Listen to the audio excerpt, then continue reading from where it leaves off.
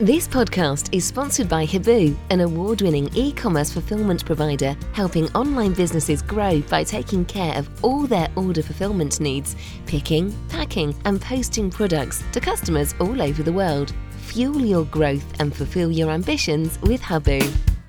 Three Peeps in a Podcast.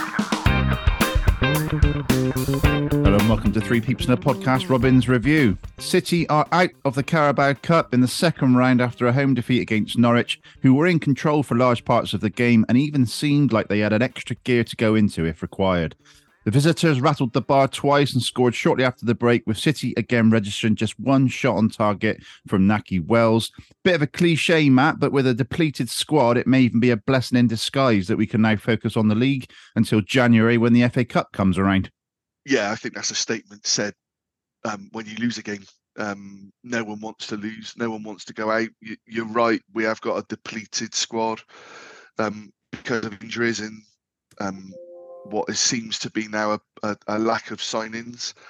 And yeah, you know, we have got to focus on the league, but I think it showed just the distance between our squad and Norwich's squad, who also made a lot of changes. And just the way that they played. And actually, we didn't play badly. This wasn't a Birmingham performance, but I always felt Norwich had another gear they could step into if they wanted to. It was disappointing, a disappointing way to go out. Absolutely. Lee's three words were home woes continue. Before we get into the action, let's do our check-in. So, Matt, how are you out of 10 this morning? I'm probably a 6, mate, if I'm honest. Just a bit miffed by it all. I've got a full day of phone conferences. I'm never particularly happy with that. But yeah, you know, it coming back and reading some of the comments, listening to some of the comments, it just, I don't know, I just feel like we're stagnating a little bit at the moment. So yeah, that's my 6, mate. Yeah, I'll be a 7. I've got it's 8 a.m. and we're recording this podcast, and I've just woke up 10 minutes ago. But I have had a bacon and avocado roll, which is very nice, and I've got a lovely coffee in front of me. Very nice. And yeah, as you say, it was a come down from the whole performance, but not as far down as going from Millwall down to Birmingham. So no, that's right. So yeah, I think a 7 is a good number for me. And let's come to our guest, Mr. Lee Poole. Lee, how are you out of 7? Yeah, out of 7, out of 10. Yeah, out of 7. Have I got to be 7 then? First of all, nice to see you both, and thanks again for your great work. I love listening every week to the podcast. Thank you, Lee. I'm a 7.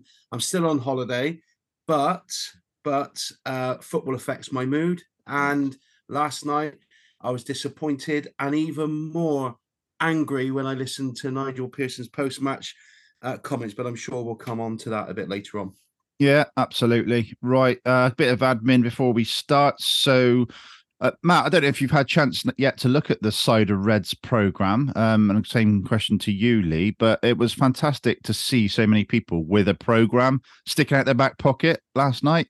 Obviously, we've had it digital now for some time, and obviously a fan-produced Cider Reds is looking really good. And looking through, there were some really good pieces on. There was a bit on Alan Walsh, and they look backwards as well as forwards, and at the present as well. So yeah, it's a good publication.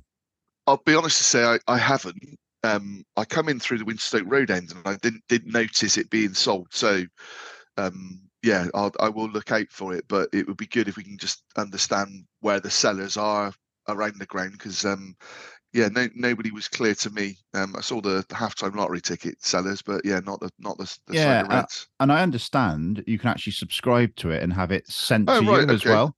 So so you can have it sent to you, and yeah, so it'll basically be at home on the day of the game or the day after the game, and really, in pristine condition as well. Yeah, really positive comments from lots of people that I've seen, and loving the artwork on it as well. Well, the fact that now they've teamed up with a friend of the show, RJ Wallace, over in New Zealand, so he's providing the front covers as of the Norwich game. So I thought the one with the Alex Scott a young lad playing sort of Yeah, exactly. whatever the Football Manager games are these youngsters play these days. Yeah, it's called Football Manager. Oh, there you go. Yeah. Brilliant. Lee, have you had a chance to look at that? And obviously in the supporters club where you reside before a game, I expect there was a few knocking around in there. Yeah, I've had a quick look through. Do you know what I like about it is the fact that we've got many generations watching Bristol City, and some people don't have the kind of know-how and so on of looking at things and downloading things so on. And so I think that respects the kind of maybe some generations that don't necessarily want to have the digital copy. So yeah, no, it's good. And any information coming from the club is positive, and I think if it's in print form, whatever, then that's great. Yeah, it's fan produced this one as well. Just important to note that, and fan produced content like what we're doing now. So, right, let's have a look at the starting lineup then. So, 5 changes from the whole game: Viner, Pring, James, Knight, and Bell coming out. Dickey, Roberts, King, Cornick, Mehmeti coming in. So we lined up O'Leary, Tanner, Naismith, Dickey, Roberts, King, Williams, Sykes, Cornick, Mehmeti, and Wells up top. First coming to you, Matt. 5 changes. I didn't think there would be that many changes personally. I obviously thought Dickey would come back in and maybe one more, but 5 changes. Did that not help us going into a home game where we want to try and put in a better shift? No, I don't think it did help us. I think when you're playing, with the greatest respect, League One and below teams, you can get away with that. I think when you're playing top end Championship, which is where I expect Norwich City to be this season, I don't think you can. I think they made 9 changes, but obviously you're talking about a team that are still, I think, getting parachute payments. I think it might be their last year. And I've obviously got quality there. I just felt that there were a couple of strange ones for me. I would have kept Dickey and Viner together, and you can talk about Zach needing a rest, but I think for Dickey to have been playing left side, which is not kind of his preferred position, it's not somewhere he's really played before, to then move him to the right, I think that kind of detracted a little bit. I think Sykesy in the middle, not sure that really worked. That was really a strange one for me. I because Sykes and Mehmeti, give you that width, give you those winger feel, and it was an opportunity for me to play Cornick down the middle where he probably would prefer to play. You'd have thought. If there was anyone in terms of resting, I would have rested Nahki Wells, because Nahki's put a shift in, and I know, he gets rested at 65 minutes pretty much most games because his number comes up, doesn't it? But I would have put Cornick down the middle just to see how he would do down there, because let's be completely honest on this podcast, he's yet to convince the vast majority of our fans. The long throw, and he puts the effort in, and Nigel Pearson has said, he runs and runs and runs. That isn't enough, obviously. So it would have been nice to have seen him down the middle. It would have been nice to potentially have gone a 2, but the Sykes one I didn't get. I don't see Sykes as a 10. I don't see him in, and I don't mean this disparagingly to him, but intelligently enough creative wise, in the way that an Alex Scott would be. I think Sykes is much better out wide, and that's where I would have gone. Lee, I'll come to you now. So Matt's talking there about Cornick in the Wells role, and I'm thinking Cornick in the Sykes role from last night, even in that number 10, in behind Nahki Wells, because then he can alternate a little bit with Wells. And last night he was sort of alternating with Sykes, he was alternating with Mehmeti. That 3 behind Nahki Wells were quite fluid, I found. They were fluid, but I'm with Matt on this. I'm not too sure what Cornick is offering at the moment. I don't think we've seen his best position. I'm not too sure what his best position is. He's certainly, in my eyes, he's not a winger. He hasn't got the flair. He hasn't got that close control. And we've been crying out for a number 9, and he does wear number 9, and I'm sure that we could have given him a chance up front, just to hold the ball up. And it's just frustrating me, the fact that we've we've got such a small squad, and for me last night, looking at the team selection, we were told that Joe Williams, for example, can't necessarily last all games, and I thought he may well have been rested. And I know Max O'Leary made a superb save last night, but what opportunities are we giving other goalkeepers at the club? If That's a great point, because Yeah. if Max O'Leary does get suspended or injured, Yeah. then Bajic or Wells Richards are going to make their first team appearance, aren't they? More or less. I just don't understand it, because if Nigel Pearson hasn't got faith in those goalkeepers, then why aren't we looking to bring either someone in on loan or to buy another goalkeeper? I mean, I was just so annoyed to see that last night, as you said, because injuries, suspensions, they all happen, don't they? And and actually, I know goalkeepers necessarily don't put as many or kind of run as much as outfield players. I understand that, so maybe they don't need to be as rested, but experience is so much. In a competition like that last night, I think that was a missed opportunity. Yeah, Okay. completely agree. So, and obviously the other thing to mention, Matt, and you picked it up in your column at the weekend about the substitutes. So there was only 7 substitutes on the bench for City last night, as opposed to 9 for Norwich. I don't get it, Patch. I don't know, as I said, I don't know if that's Nigel Pearson making a statement, but why is and I continually get his name wrong, and I apologise. Arroyo. Yeah, I was going to get it right then, actually. Why is Arroyo and Knight LaBelle, Harry Leeson, why are they not being named, even just his cover? And I don't care that they're named on the bench and they're not going to get on. It's about experience and being sat there and seeing what goes on at close quarters even looking at David Wagner and some of the stuff he's doing and seeing their players, it makes no sense to me whatsoever, other than and all it does is draws attention to it, which is maybe draws what attention he to wants. it, and maybe that is what he wants. But for someone who's his fourth right, as Nigel Pearson is, in the last year of his contract, I'd rather he just came out and said, yeah, I've only named 6 on the bench because I just don't feel like we've got a squad strong enough, or whatever whatever the rationale behind it is. And I would have liked the press to pick up on it and ask that direct question, because I don't imagine there's many other teams. And you see teams, 16-year-old so-and-so was named on the bench for Tottenham, and it wasn't Tottenham last night. But, those sort of things get talked about. Our academy is that good. Just give, even if it's the youngsters behind what we've currently got, give them that that exposure to being on there. So I don't get it. I don't like it. And yeah, I'd like Nigel Pearson to confirm why he does that. It's a bit like your kind of Sunday morning pub team, innit, saying, "Oh, sorry, ref, we've only got 11 today," kind of thing. Exactly. And we're a professional outfit. You're absolutely right, Matt. And some of those players would have loved to have been on the bench. And of course they would. Yeah. And it is a point I think Gary Hower's made.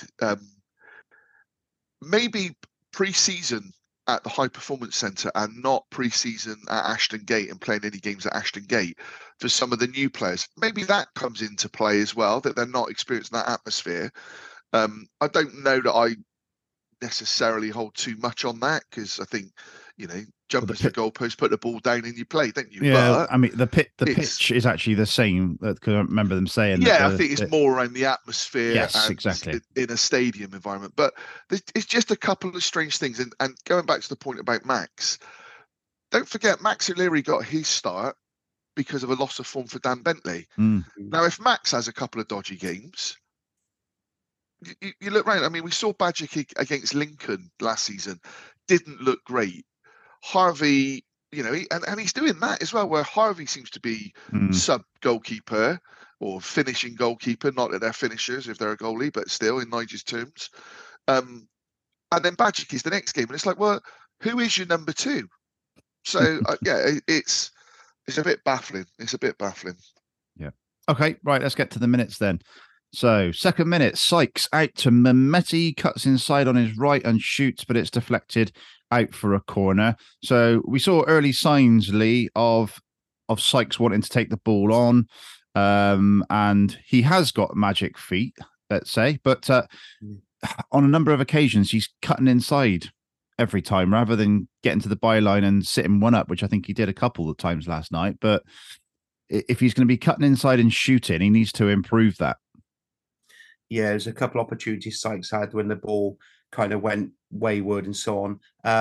Do you mean, is this the Mehmeti one where he shot? Not the shot, not that. Well, he did shoot on this one, but it was deflected out. Not the one where it went, over the top.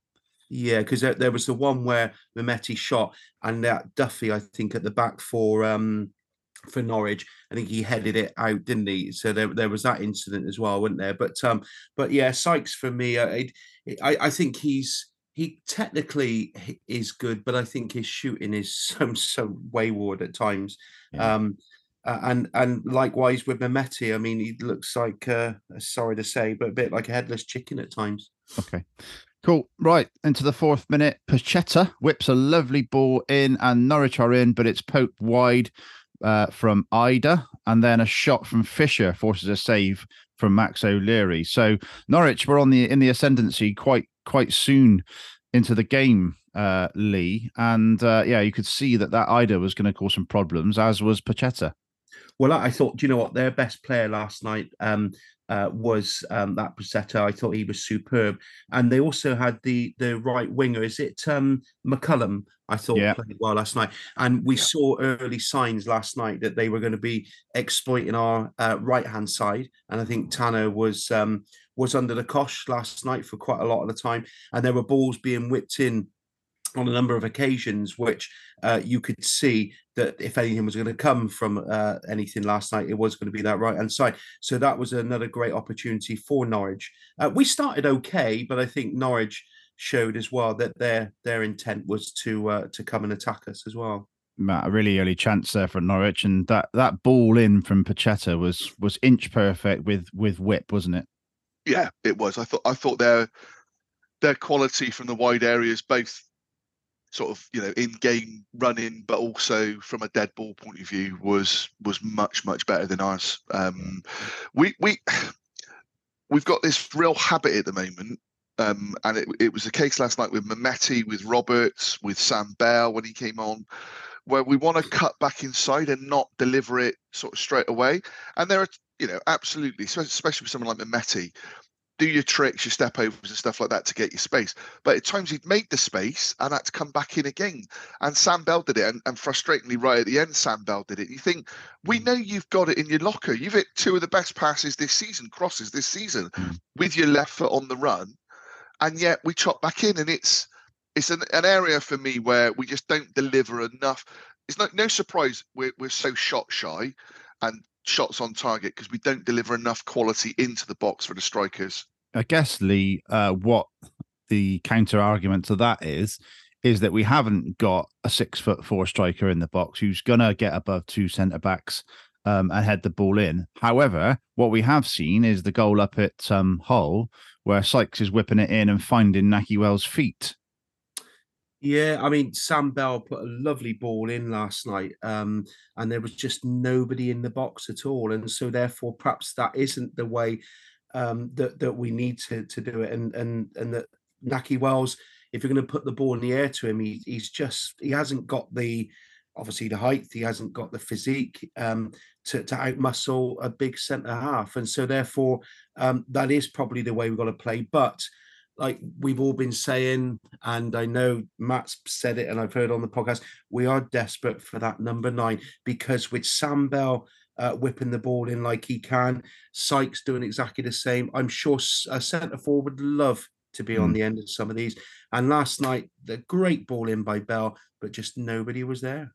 What is it, Patrick Lee, that we as fans see, but seemingly the coaching staff, the recruitment staff, the owners aren't seeing in terms of the need for another striker from that perspective? And if it's because of funding, fine, come out and say that. But surely Nigel Pearson and his coaching team recognise the need for having a style of forward that can hold the ball up and play it into others. Because all teams seem to have them at this level. Especially if you're playing with one up top. Exactly. When we had, I don't want to keep harping back to Famara, but I remember a few games where we did play with just him up top. I think it was QPR away springs to mind, and he obviously didn't have a good first touch, but he held the ball up. He muscled people. I remember other defenders coming out and saying he's horrible to play against. And if you're gonna persevere with one up top in the absence of Conway, for example, go two up top. But also Bell and Wells, or your Bow and Wells, or the other thing with it is as well. People might go, yeah, but you might then go long. We're playing a lot of long passes at the moment, and I'm not saying the hoofball. We're playing a lot of long passes, but there are times last night where you're playing the ball up to Naki Wells, expecting him to win a header against a 6'4" Shane Duffy centre half. He's never going to do that, and even if he does, we haven't got runners close enough to him that if he does manage to bring it down, that then can lay it off. I really struggle to understand the way that we're trying to play from that perspective, and to not have that as an option, I think it's just a little bit remiss. Norwich last night, they bring on Ashley Barnes, who can batter defenders, hold the ball up for fun, can't he? So I mean, I was just thinking then, our ideal centre forward now would be somebody like a Kiefer Moore, who he would love to be on the end of some of those Sam Bell crosses, wouldn't he? Well, unfortunately, he's getting game time in the Premier League now, isn't he? Yeah, exactly. Yeah, He's going to be on big bucks. Yeah. From that point of view, you kind of wondered whether there was an option with a loan, maybe with the Alex Scott sort of transfer. But you're right, Lee. And people might go, yeah, but you just go long term. Kiefer Moore is so much more than just being a head on a stick. That you just pump the balls in. We's decent on the ground. I saw him absolutely terrorise us when he played for Barnsley years ago away at Barnsley.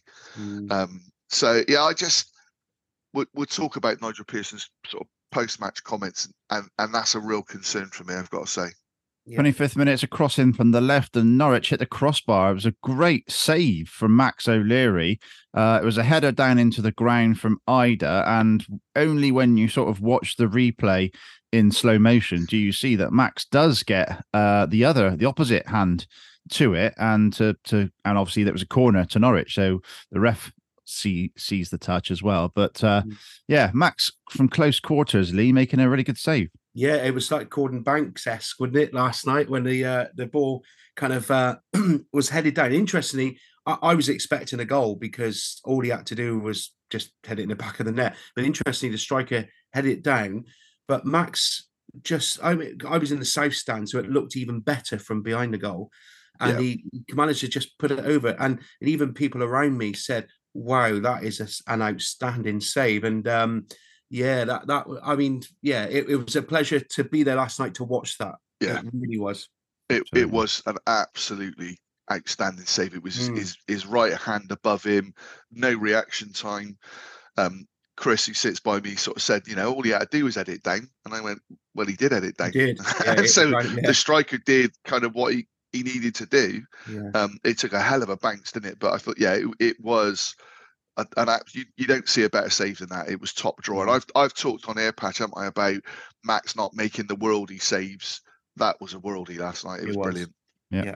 40th minute, another chance for Norwich is curled over the top of Max's goal. It was a ball out wide, fizzed in by McCallum, and over the top from Sara, I think his name is. So a couple of different players there, Matt, that we've mentioned for Norwich, all getting their shots away. And I think we've started to see contributions come in with shots in some of the away games from City players, but Norwich have clearly got 3 or 4 players in there that are shooting and just missing the target.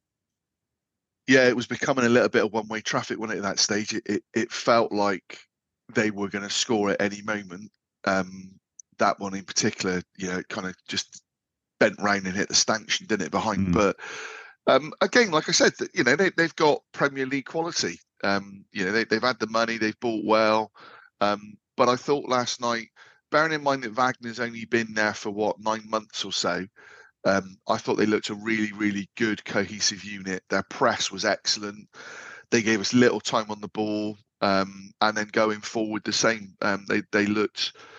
They looked like they could score at any moment, and it was really more around quality and some good defending as well that didn't Yeah. Didn't you 43rd. feel? Go on. Sorry to just say, didn't you feel that their tempo was a lot more higher than ours? And didn't you Yeah, feel that was the difference? I do think that for me, that's where, from a midfield perspective, I think we're going to suffer. With the greatest respect to Andy King, Andy King just doesn't have the legs anymore to get like he used to. And a lot of what we were doing with the ball last night was sideways and backwards, not just with Andy. I thought Joe Williams was certainly trying to get forward a lot more, but you're right. The intensity.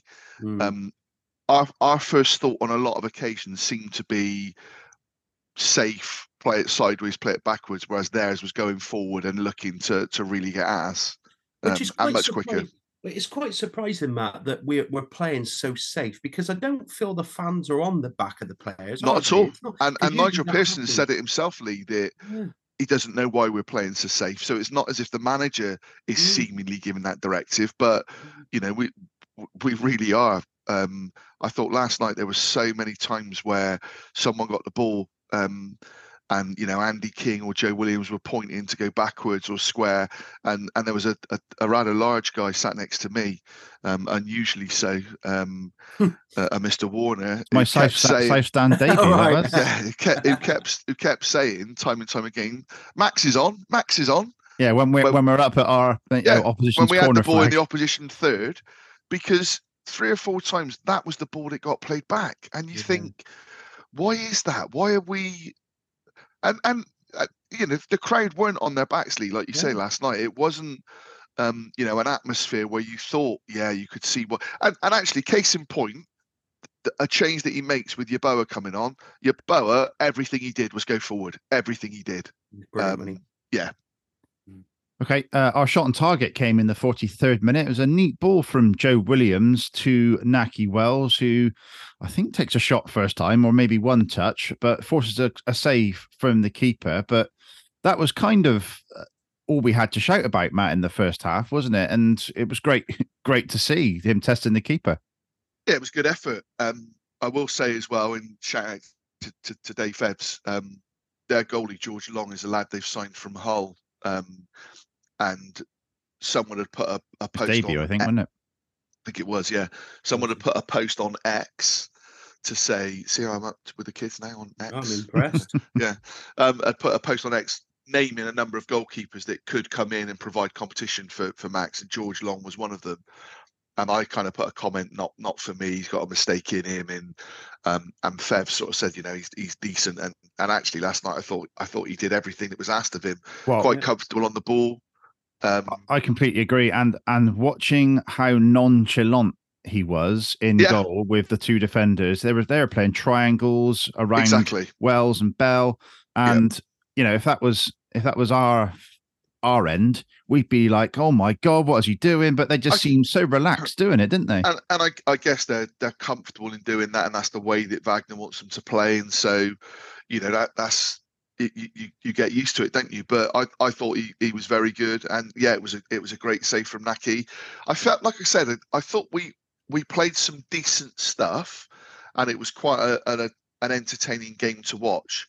But I always felt we were second best in that. I listened to Ed on Radio Bristol afterwards, and he sort of said, and he wasn't at the game, but he said, it was a close game in. City didn't create a lot, but played some good stuff, and Norwich didn't actually create that much.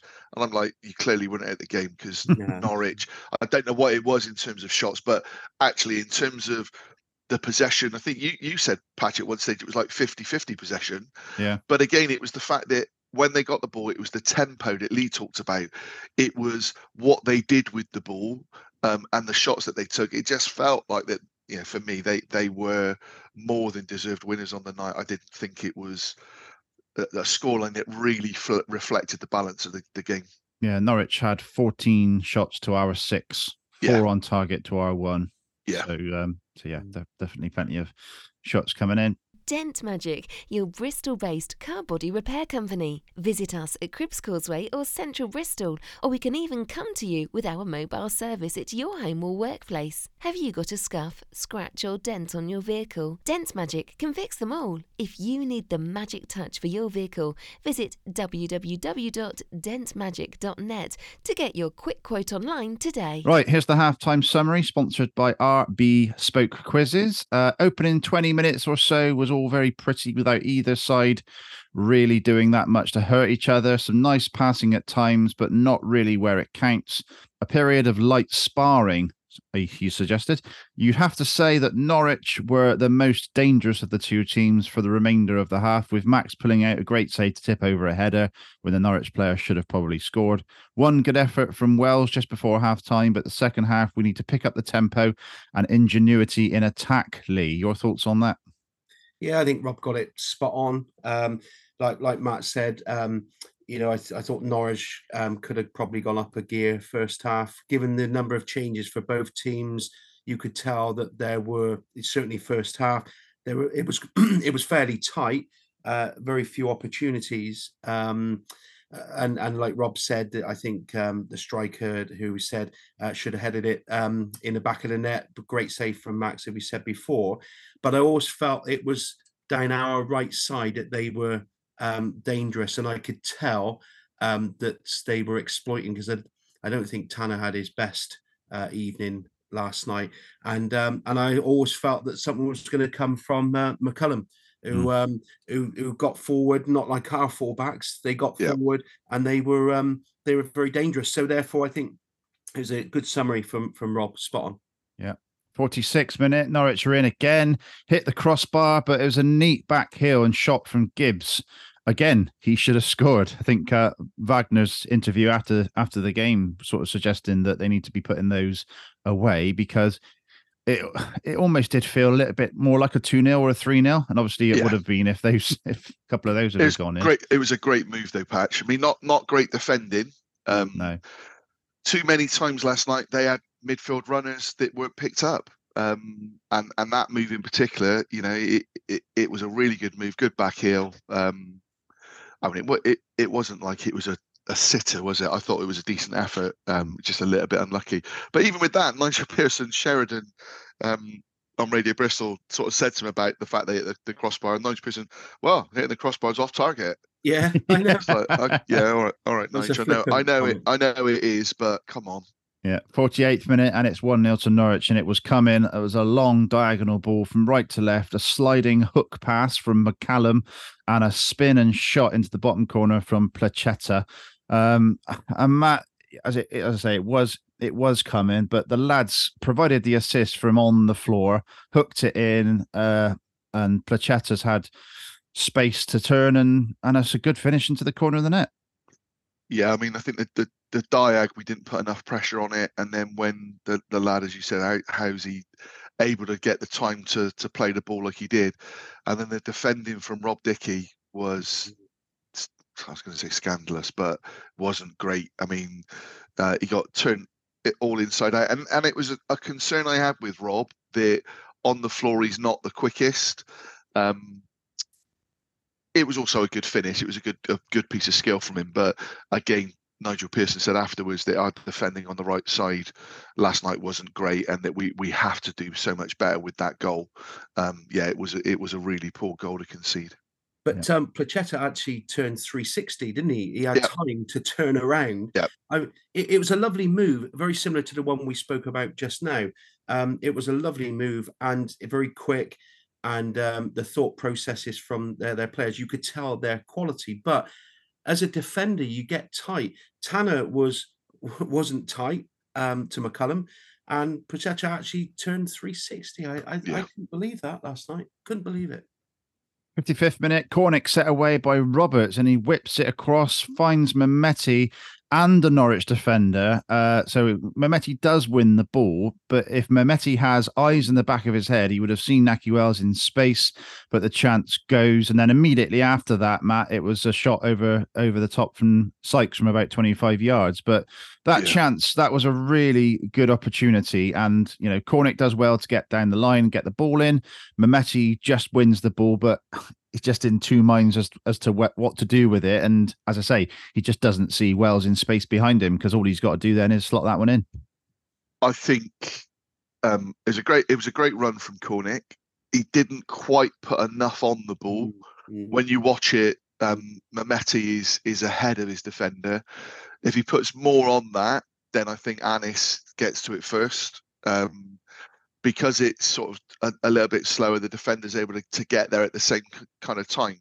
There was a bit of me, maybe if Anis steps over it, does it then go through to Wells? Or as you say, he almost kind of not stood on the ball, but didn't quite get the right control for it. Believe me, I think he knows absolutely that Wells is behind him. Wells would have been screaming anyway. I just think that his first touch just wasn't good enough, and then the opportunity goes. And it was a real shame, because you felt as the break sort of started, it was a really good opportunity, because you could see that he was clear in the middle. And then the Sykes shot afterwards, that he got deflected over. It's one of them with Sykesy. I don't see Sykesy scoring from outside the area. And it's a little bit that there's when Joe Williams gets the ball, you hear the crowd shoot, and you think there's absolutely no chances he's going to find the back of the net. But to the same extent, I can't be critical, because we're saying we're not getting enough shots. So I can't see many players scoring from outside the area. Not I for us, you don't, do you? No. Matty James can keep a shot down, but he keeps it down. He fizzes them a little bit, doesn't he? But and that's again. It's actually a really good point. You can't think of. I mean, I know Dickey has scored a couple of long ranges from QPR. Yeah. And the number of times that Mehmeti's cutting in, Bell's cutting in, and there's an opportunity to shoot. What's surprising with Mehmeti last night is that because of getting it where he gets it on the left and coming inside, just the amount of times that he came inside and then hit that curling shot, it just didn't get anywhere near it. And you sort of think, again, are we practicing that in training, that because he's wide, coming in on that shot and getting it away? I also worry a little bit, and I said it to you last night, Patch, didn't I? That is he another of these kind of mercurial talents that we just aren't going to get the best out of? It feels a little bit as though we've maybe coached some of the unpredictability. When he was our man of the match, I think, for his first two games last season.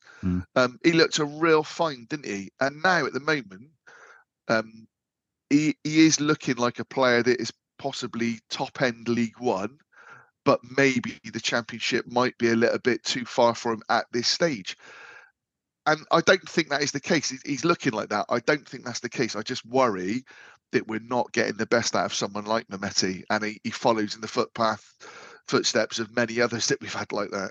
Yeah, I just think he needs some more game time, more opportunity. Yeah. And I think for me, our best starting lineup sees Sam Bell in that position rather than Mehmeti, and he's going to just have to take advantage of the 20 minutes, half an hour that he's going to get, because he can come on, does offer something different, and will take players on. So I think it's a 50-50 one at the moment.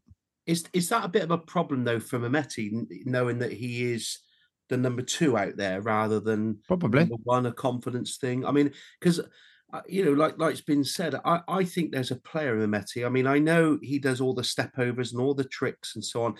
His final product just doesn't seem to be there at the moment. But there is a player. I think we should persevere with him, because I do think there is a player there.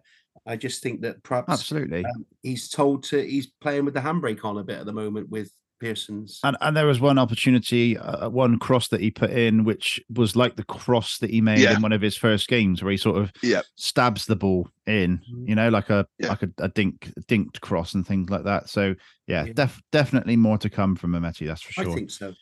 60th minute. Now, this is an interesting one because 55th minute was that chance where Mehmeti, if he had eyes in the back of his head, then Sykes shoots from distance, and there was another sort of melee in the box, and the crowd had whipped up a bit, and the players seemed to have whipped up a bit, and then he makes a double substitution, which for me, the timing was wrong.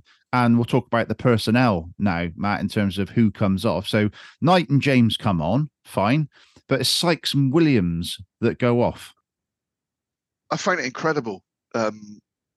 As you say, we then seem to lose the impetus. I thought Joe Williams was having a decent game last night. I thought he was getting forward a lot. Number of times he got beyond the play, waiting for the ball, and the pass didn't come. On the balance of play last night, I would probably have taken Tanner off because I thought George had a really, really poor game, and I don't want to castigate the kid because I really like George. Last night he just looks like a player. I think Rob said it. He'll give you a 5 and a 6, but you're not going to get 7s, 8s, and 9s from him. He hasn't got any real competition. With McCrory not sort of being available. So I would have moved Sykesy back there. And I don't like to do that with Sykes, but that would have been the option for me. You said Patch could Viner sort of play there, which he could, but I think Zach's doing so well in the centre position, I wouldn't want to see him go out there. And I would have put Sykes there. And I thought the other one, an obvious one, was Andy King. For Andy King and Matty James to be on the pitch at the end, I find staggering. You're 1-0 down. You are not going to win a game with those two in midfield trying to drive you forward. It just isn't going to happen.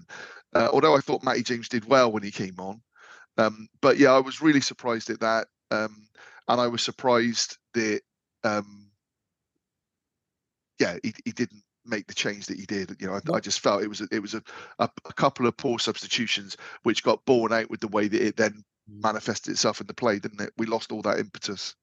Well, I was looking for maybe Viner to come on and push Naismith into midfield, just a bit of creativity, something a bit different. And like you said, Matt, about Andy King, I mean, we know his experience is invaluable. I'd imagine in the dressing room he's great. I'd imagine on the training field he's great and so on. But he's not quite got the legs. And if you're asking Andy King and Matty James to continue towards the end, I don't know, it's not quite the energy that you need. And Norwich had that energy, and that was the big difference. He's the best pointer that we've got in the team, without a shadow of a doubt. Yeah, of course.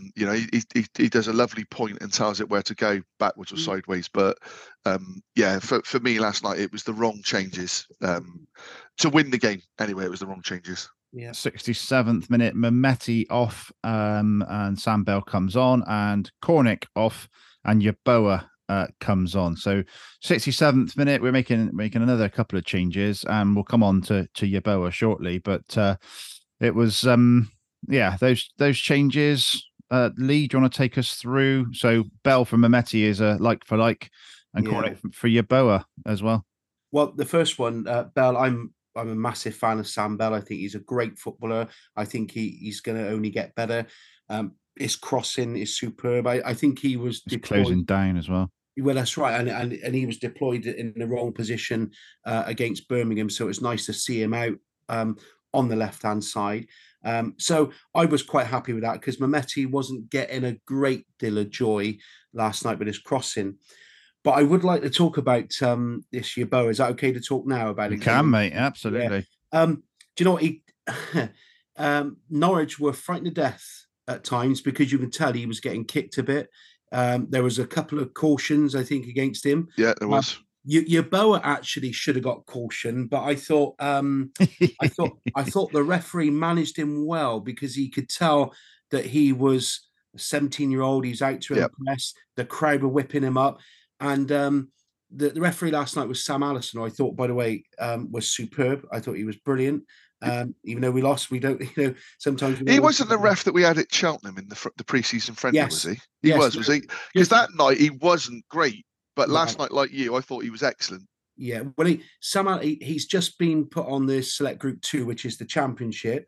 Right. He was semi-pro at Chippenham Town, so he's got... right, okay. He's from Wiltshire. He's got football background and so on. So people often say we need ex-players coming in. Yeah. That's Sam Allison, and I think he'll be in the Premier League. Give it a year or two's time. So He anyway, was very good. Yeah, very good. So I thought he managed Yeboah really, really well last night because he could have easily pulled a yellow out. But going back to Yeboah, I thought he played with no fear. He was attacking. He did everything that we were crying out for all evening. And you know what? So much so, and perhaps I'm getting carried away, I'd start him against Swansea because I tell you what, he must be full of enthusiasm. He's been brought on in games where we've been 2-0 down and 1-0 down. And that's hard. That's hard. Usually you blood these players in when you're 2 or 3 up, but sadly that's not happening at the moment. But I would start him against Swansea. I think does that mean that Sykes will start again in the middle of the 3 then, if that's the case? Yes, possibly, which I know we might be against, but I don't think he will because of Knight.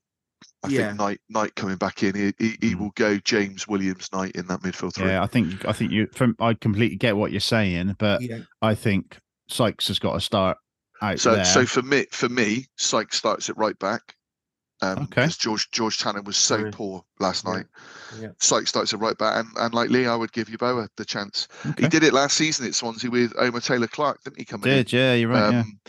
So, but and again, I don't want it to be have a go at Harry Cornick because I do like Cornick. I just don't think we're playing a style that best suits him, which questions the signing because he was so used to playing alongside the big lad at Luton. So it questions that.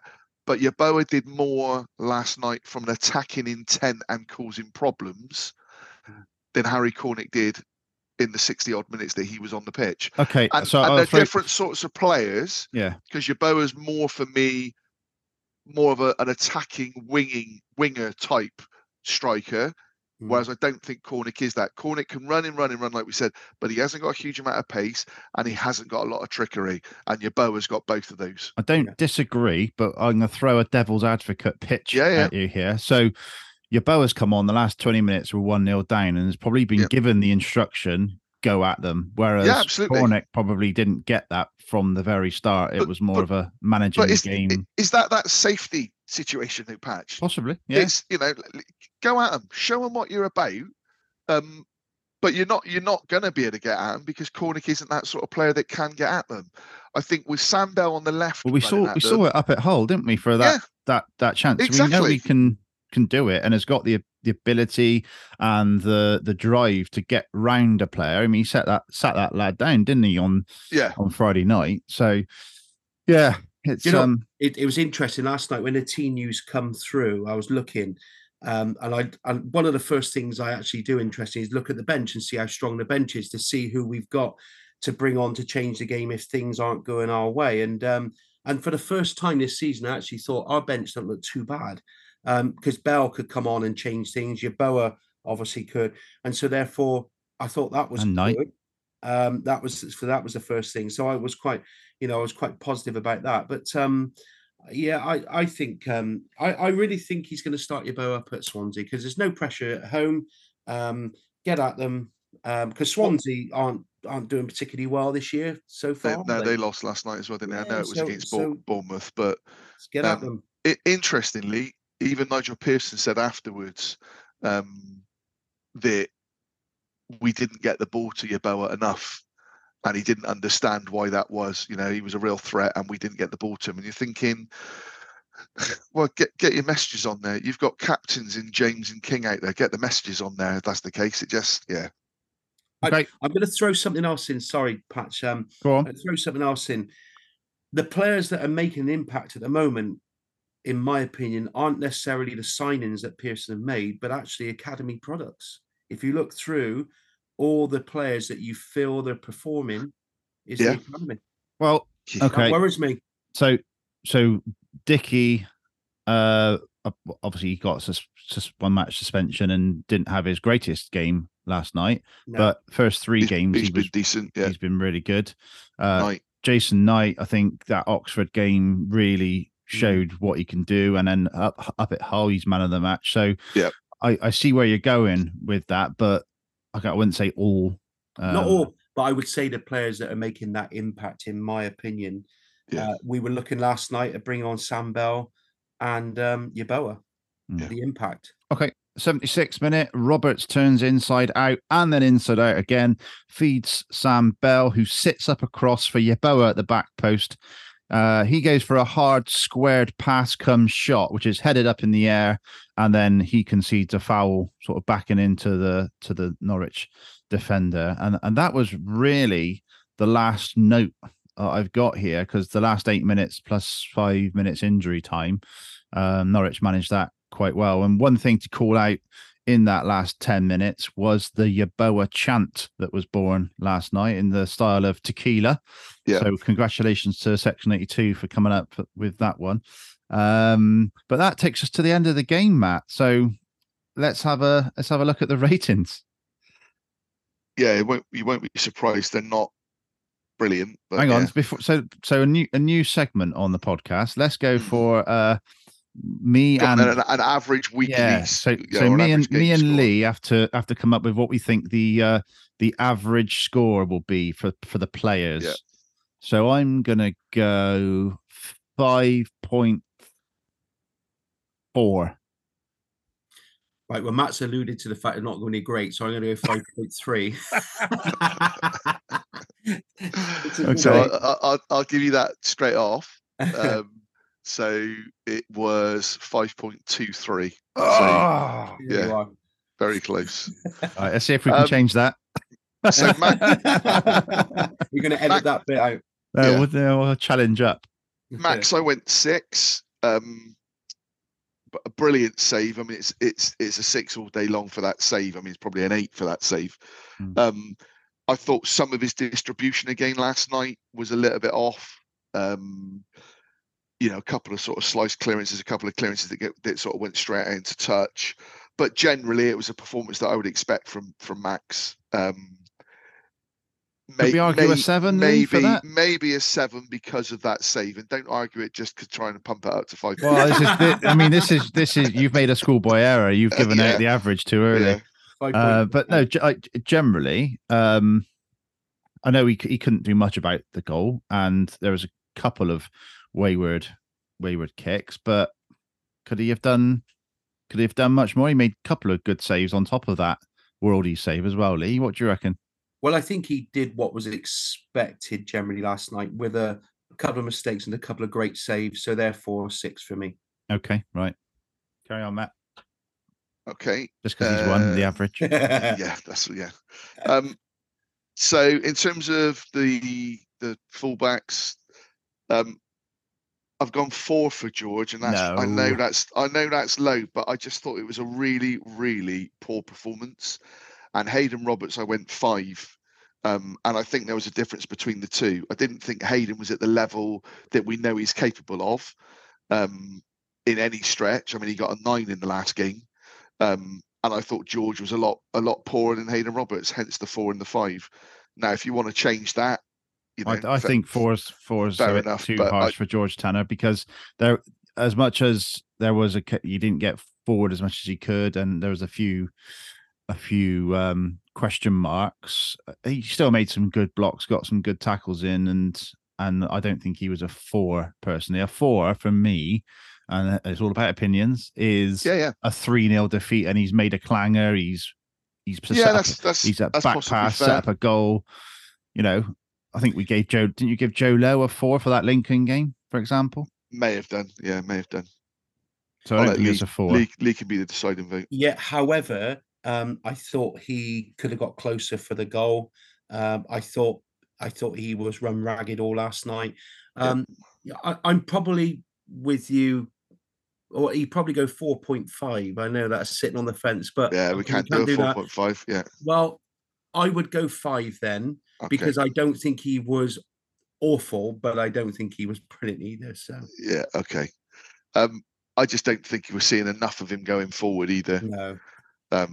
So I've gone 2 5s then in that case for those two. And Matt, just one more thing. So someone made a point recently about Pearson not out giving instructions. I think he did a lot of that last night, and he was doing that 2 fingers in the air and moving them backward and forward.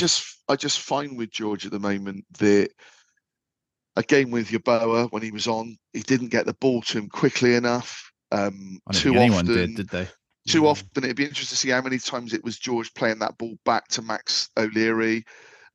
He looks like a player low on confidence in terms of going forward for me. So on that basis, if we stick with that, I also went 2 5s for Naismith and Dickey. And I suppose you could argue Dickey was at fault for the goal, and so could have been scored, lower than that if you're looking at that. But I didn't think Naismith or Dickey played anywhere near the levels that they should be last night. No, and I don't think it's a 4 either. I mean, there was a number of occasions. Dickey gives you that assurance that he's going to win the header. He's going to come forward and you're going to love my midfield rating then. Christ. Yeah. So initially I went Joe Williams 6, Mark Sykes 5, Andy King 4. I then revised it to being 5 for Andy King as well. Yeah. So I've gone 5 Andy King, 5 Sykes, and 6 Joe Williams. I thought Joe was the better of the 3. I really liked Joe Williams, particularly in the first half. The number of times he tried to sort of thread the ball through with a bit of backspin to he got Wells away once. Another occasion, and whether Wells wasn't quick enough or the pass was a bit wayward, but Joe Williams seemed to be playing a little bit more with that forward thinking out of virtually everybody. And he's tenacious as well, isn't he, Joe Williams? He is. Yeah, he is. And then the 2 subs that came into the midfield, Knight and James, I gave 2 6s. Interestingly, a friend of ours attended his first game last night, and he sort of put some comments around the game, the sort of style of play, but picked out Knight and thought Knight looked absolute class apart when he came on. And I guess having seen him, we saw what we expect from him, whereas a lot of strong running and stuff. He didn't necessarily show the creative element or the passing that we've seen. But yeah, but I went couldn't quite work out where he was playing though when he come on, Matt. Was he given a bit more of a free role? It seemed exactly that, Lee. It seemed like it was a little bit more get at him, wasn't it? But yeah. The 2 wider sort of forwards, Anis and Harry, I've gone 2 5s for them. Again, if I was being really harsh, it could have been 2 4s, but I get your point, Patch, hence the 2 5s.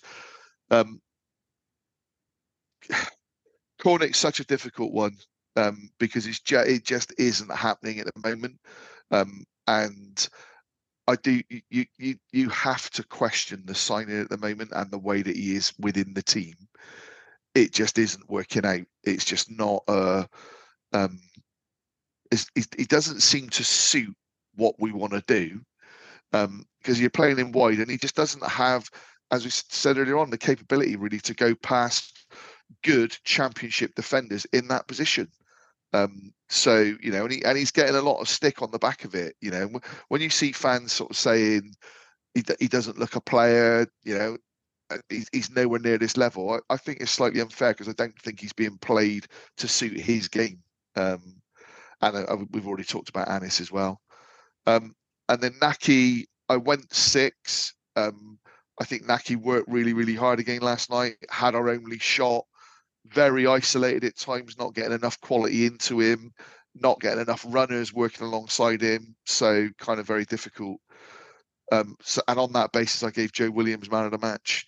And it was a tough one to call, if I'm honest with you. Arguably, if Yeboah had been on the field a couple of minutes more to have qualified the 35 minutes that we talk about, Yeboah would probably have been in that position. I think Yeboah was probably a 7 in terms of coming in and what he gave us. And Nigel Pearson, I went 5. Just it wasn't great, was it? For me, the team selection wasn't right from the start. It was too many changes. I was a bit frustrated with that. But I completely get that the league is the priority, and it's an opportunity to get some game time for some of the players, because it's going to be a squad game this season. But yeah, I wasn't overly thrilled with the starting lineup. I thought there might be two or maybe even 3, but 5 changes was just too many for me. One of the changes though was Dickey, in all fairness. So and he that one was expected. So one was a definite. Yeah. But driving to the game last night, I did see it as a bit of a free hit. I thought Norwich are a good side. They got parachute payments and so on. But I came away just so frustrated again, and Yeah. it's I don't know, disappointed. Yeah. Okay. Have we got some tweets to read out? Anything? Any other business from you guys? I think probably Nigel Pearson's post-match Post-match, yeah. comments. Okay. I think so. He's confirmed that Adam Murphy isn't signing, as I said, from St. Pat's, seemingly at this stage because he wants to stay in Ireland. I think their season ends in November, or they have a mid-season break or something.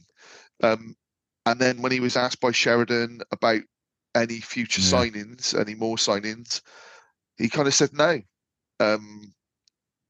which I just find We've only got 2 days left, haven't we? I just find it absolutely incredible that with Andy Vyman's injury, and they came out and said last night that it was something, I can't think what it was something to do with a bone or something that hopefully won't be as bad or as long, but that's going to be still susceptible. I mean, he's broken down already sort of this season, but with Tommy Conway out, which, okay, we're looking at Tommy and hopefully it is just the sort of next couple of months, but we need some support to get us through to January. If we lose Nahki Wells through suspension, and Nahki can be a bit hot-headed at times, so that's not beyond the realms of possibility, but through suspension or injury, what have we got to play down the middle that doesn't feel it's a bit of a stopgap? That might be a Cornick has to go down there. It might be a Sam Bell has to go down there, and that didn't work. So I find it incredible that we can. And the bit for me, and I'm not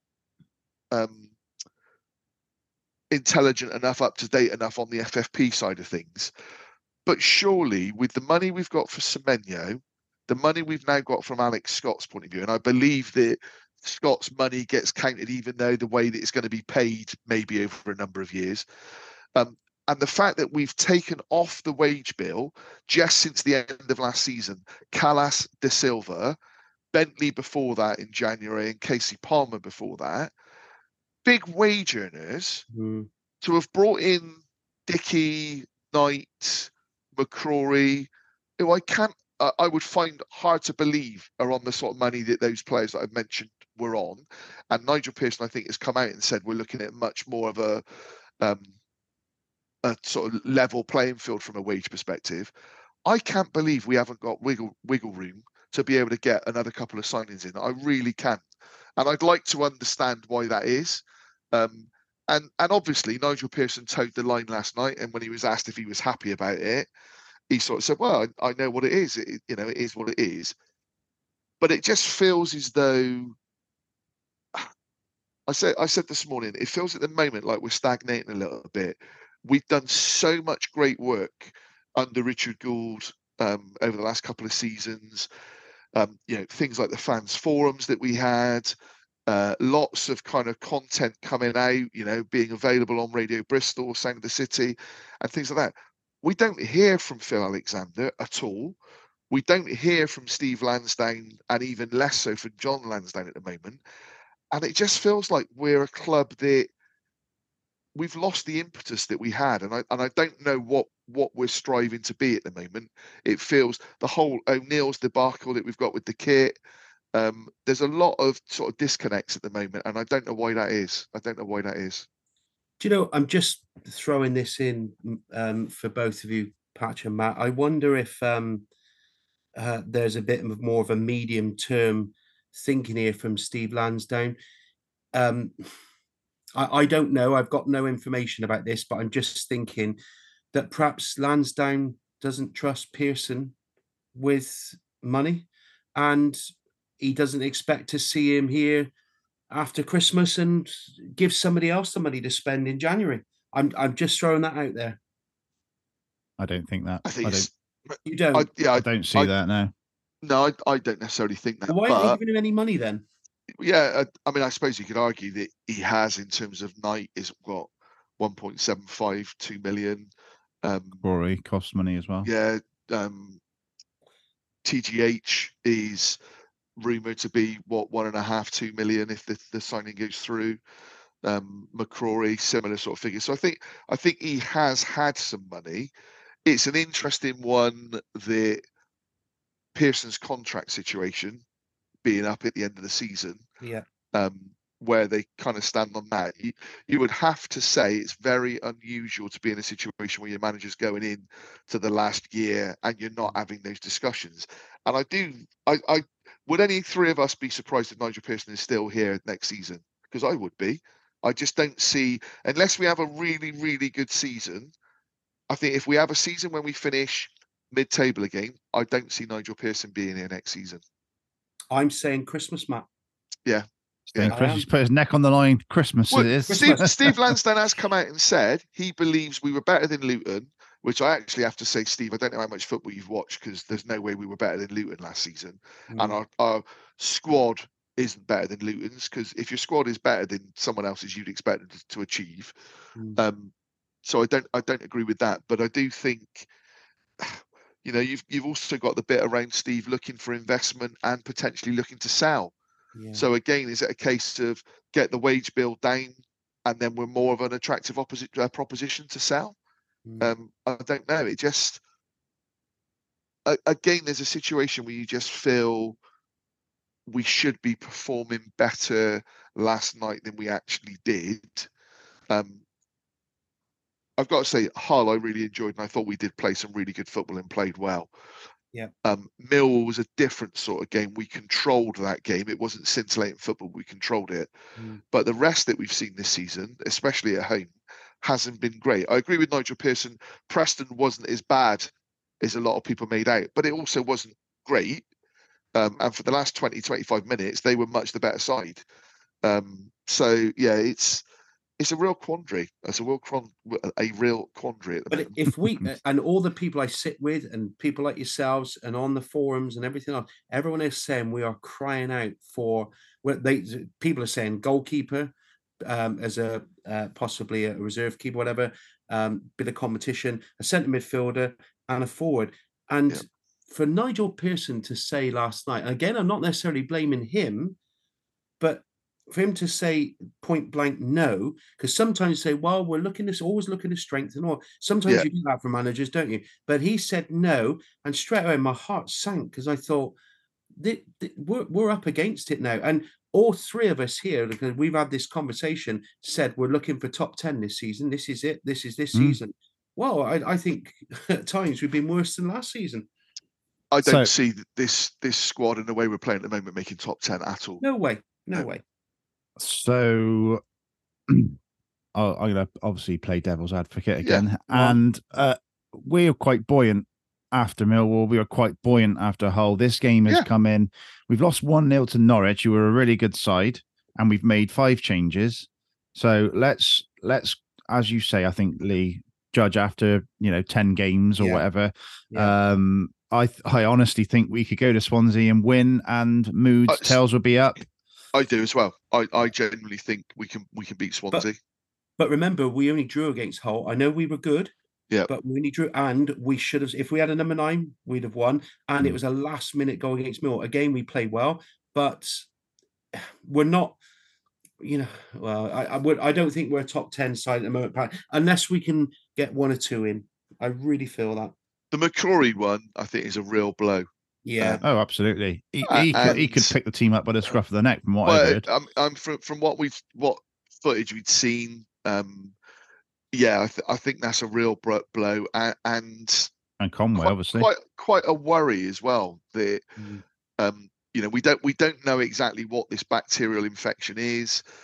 For them to be talking about potentially needing an operation, I've seen some reports talking about him being out for the season. That would be horrendous for the lad, first and foremost, of course. But I think he's a big miss. The other elephant in the room is Zach Viner and his contract situation. Now, what happens if someone comes in for Zach Viner, whether that's a top-end championship side, Swansea was the rumour, wasn't it, yesterday? Even a Prem. Swansea. Why go to Swansea, Zach? Unless it's a wages thing. I don't know. Unless it's that. Yeah, I think Zach seems to be very happy here. He's certainly won the crowd over, which fair play to him, because that takes some doing at any level. Yeah. But if someone comes in for Zach on Friday, is it Friday that it finishes? Yeah. If someone comes into him on Friday and bids, I don't know, 2 million, what do we do? He'll have to go, because otherwise he goes for nothing. Potentially, doesn't he? Yeah. Exactly that. So Yeah. you're potentially losing our best player this season Yeah. for 2 million, which, let's be fair, in current climate, you're not going to get a And replacement last for season. that cares as much. Yeah, and last season. Take Alex Scott out of the equation. Zach's probably player of the season last year, isn't he? Yeah. Well, he won players player, didn't he? Or yeah, he did. So I do. That concerns me. It concerns me that the view you get from the club, and we didn't know that they were negotiating with Cam Pring. So who knows what is going on behind the scenes, but some of the noise you kind of hear on forums and stuff, and there are people that do know what goes on down there, because they've got friends and what have you that work there. Some of the noise you're hearing is that they've not increased the terms that he was offered. And you do sort of think, is it reflective of the performances that he's put in over the last year? So that to me is a bit of a concern. And again, another area that makes me think, what are we doing? Where, again, I'll go back to it. It worries me. We don't hear or see anything of Phil Alexander. And yet Richard Gould was so good at that. And I know they're different people, but that's the role of the CEO. You need that visibility to know what is going on. What are we doing? We're not hearing anything. The only person we're getting anything from is Nigel Pearson. And Alexander's an experienced guy, isn't it? It's not as though he's kind of just come into it. So yeah, you're right. I mean, we don't hear from anyone. John Lansdowne, we don't hear from. John, as chairman, you would think wasn't chairman anymore, because you see absolutely nothing from him and hear nothing from him. It's a role in name only, it feels, and I'm sure that isn't the case. I'm sure John's doing a huge amount of work behind the scenes, but we don't see anything. And, is that anything to do with? Wasn't the case? Is that anything to do with Nigel Pearson and the type of sort of character he is as the sort of the spokesman? Because maybe, John, Patch, do you remember last time John Lansdowne came out and didn't he say something, and then there was like an altercation, not an altercation. Yeah, there was. There was. So he's kind of thinking, right, well, I'm not getting involved in that anymore. Here's one I'll throw at you then. Nigel Pearson, next 3, 4, 5 games, we lose them. He's under pressure, not going to renew his contract, and they decide mutually, that's it, we're going to go.